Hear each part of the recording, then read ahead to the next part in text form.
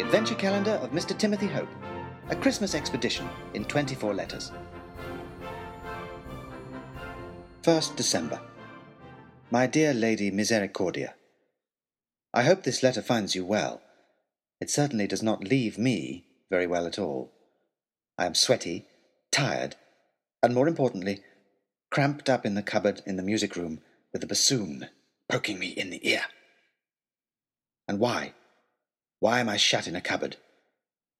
The simple answer is that with the house so full of guests and so ablaze with lights and music and jollity for the farewell ball for your father's expedition, it was the only private place I could find to write this letter. However, I would hope, your ladyship, that as your private tutor I have taught you better than that. I would hope that you would be asking why I, Timothy Hope, find it necessary to climb into a cupboard in the middle of a ball to write you a letter, when I could just walk into the next room and speak to you in person, and give Baronet Oxshott the chance to laugh in my face again. But once again, the question, why? Why would the Baronet discharge his terrifying laugh at me?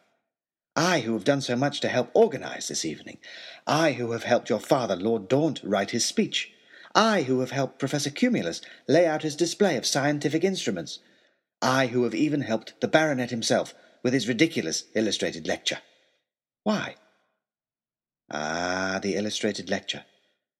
I suspect, my lady, that even upstairs in your dressing-room this afternoon you must have heard the Baronet's tantrum. I suspect most of the next county heard it. I suspect Northern Europe is alive with rumours of mysterious rumblings. We certainly heard it, Professor and Henrietta Cumulus and I. We all rushed to the drawing-room to discover that Oxshott had broken the spirit lamp for his magic lantern.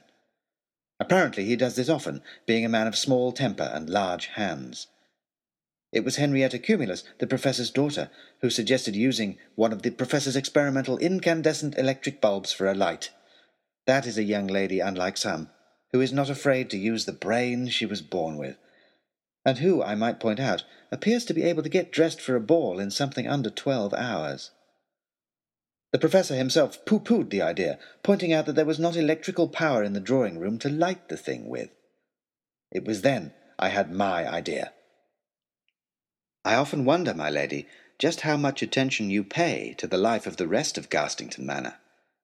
You often seem blithely unaware of anything outside the gossip of your friend Viscount Fox, but even you must have had some inkling of Professor Cumulus's remarkable velocipedal dynamo. Perhaps not the dynamo itself, but you must have heard the professor riding his bicycle about the ornamental garden after dark, ringing his bell and shrieking when he rode into the rose bushes. The professor, you see, has been experimenting with a device to power an electric light using the motion of a bicycle, thus allowing him to ride in the dark. Although quite where he needs to go with such urgency in the middle of the night is anyone's guess.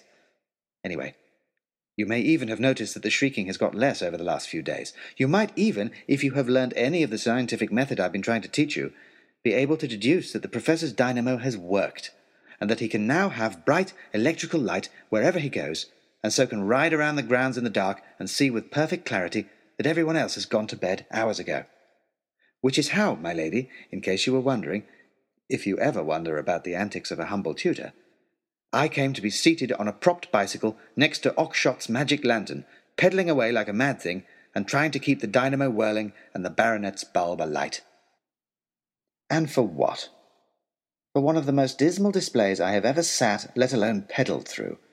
Nothing but a series of photographs, often upside down or badly exposed, of the baronet standing next to the dead carcass of some poor animal, while he regaled us at length with the gruesome details of how he had killed it, along with some inelegant description of whatever ghastly tropical disease he happened to be suffering from at the time.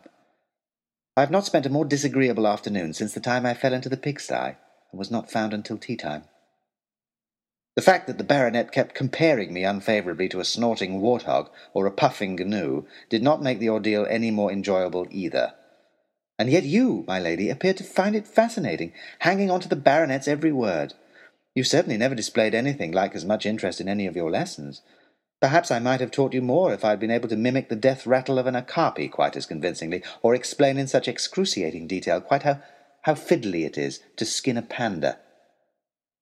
I might have at least expected then some scrap of gratitude for everything I had done to help bring the lecture off, but perhaps that is too much for a humble private tutor to ask. It certainly seems you think so, for as we were leaving the drawing-room, you found the opportunity to remark upon how exciting and adventuresome the baronet's life was, especially when compared to the timid and dull life of a private tutor. You continued, my lady, to explain that while some men would only ever know the world from reading about it, real men go out into the world, and as far as I can tell, kill whatever they find there. Real men of the sort, as you pointed out, that young ladies dream of marrying. And it was then that the baronet chose to show his gratitude by laughing in my face. I did not like having Baronet Oxshott laughing in my face. It sounded like a gun going off, and I could see all his teeth. It was most disconcerting. And that, my lady, is why I am currently crammed into a cupboard in the music-room, squatting on a spinet, writing this letter to you. The amazing truth is, my lady, that after all these years of me trying to wedge at least a single scrap of learning into your beautiful but regretfully still empty head, you have taught me something. You have taught me that I am not the kind of man who hurries off into the wilderness to shoot at things.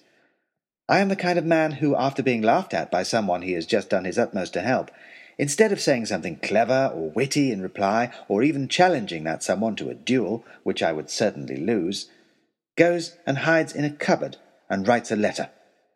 This letter. I am precisely the kind of man, in fact, that young ladies do not marry. But I am the kind of man, your ladyship, who can take a long, hard look at himself and decide that he is going to change, that he is going to be a different kind of man, different to the way he was before, although also hopefully different to the other kind of man who laughed in the previous kind of man's face. The kind of man who decides not to be a timid and humble private tutor, but who finishes his letter and goes into the ballroom to ask your ladyship to dance.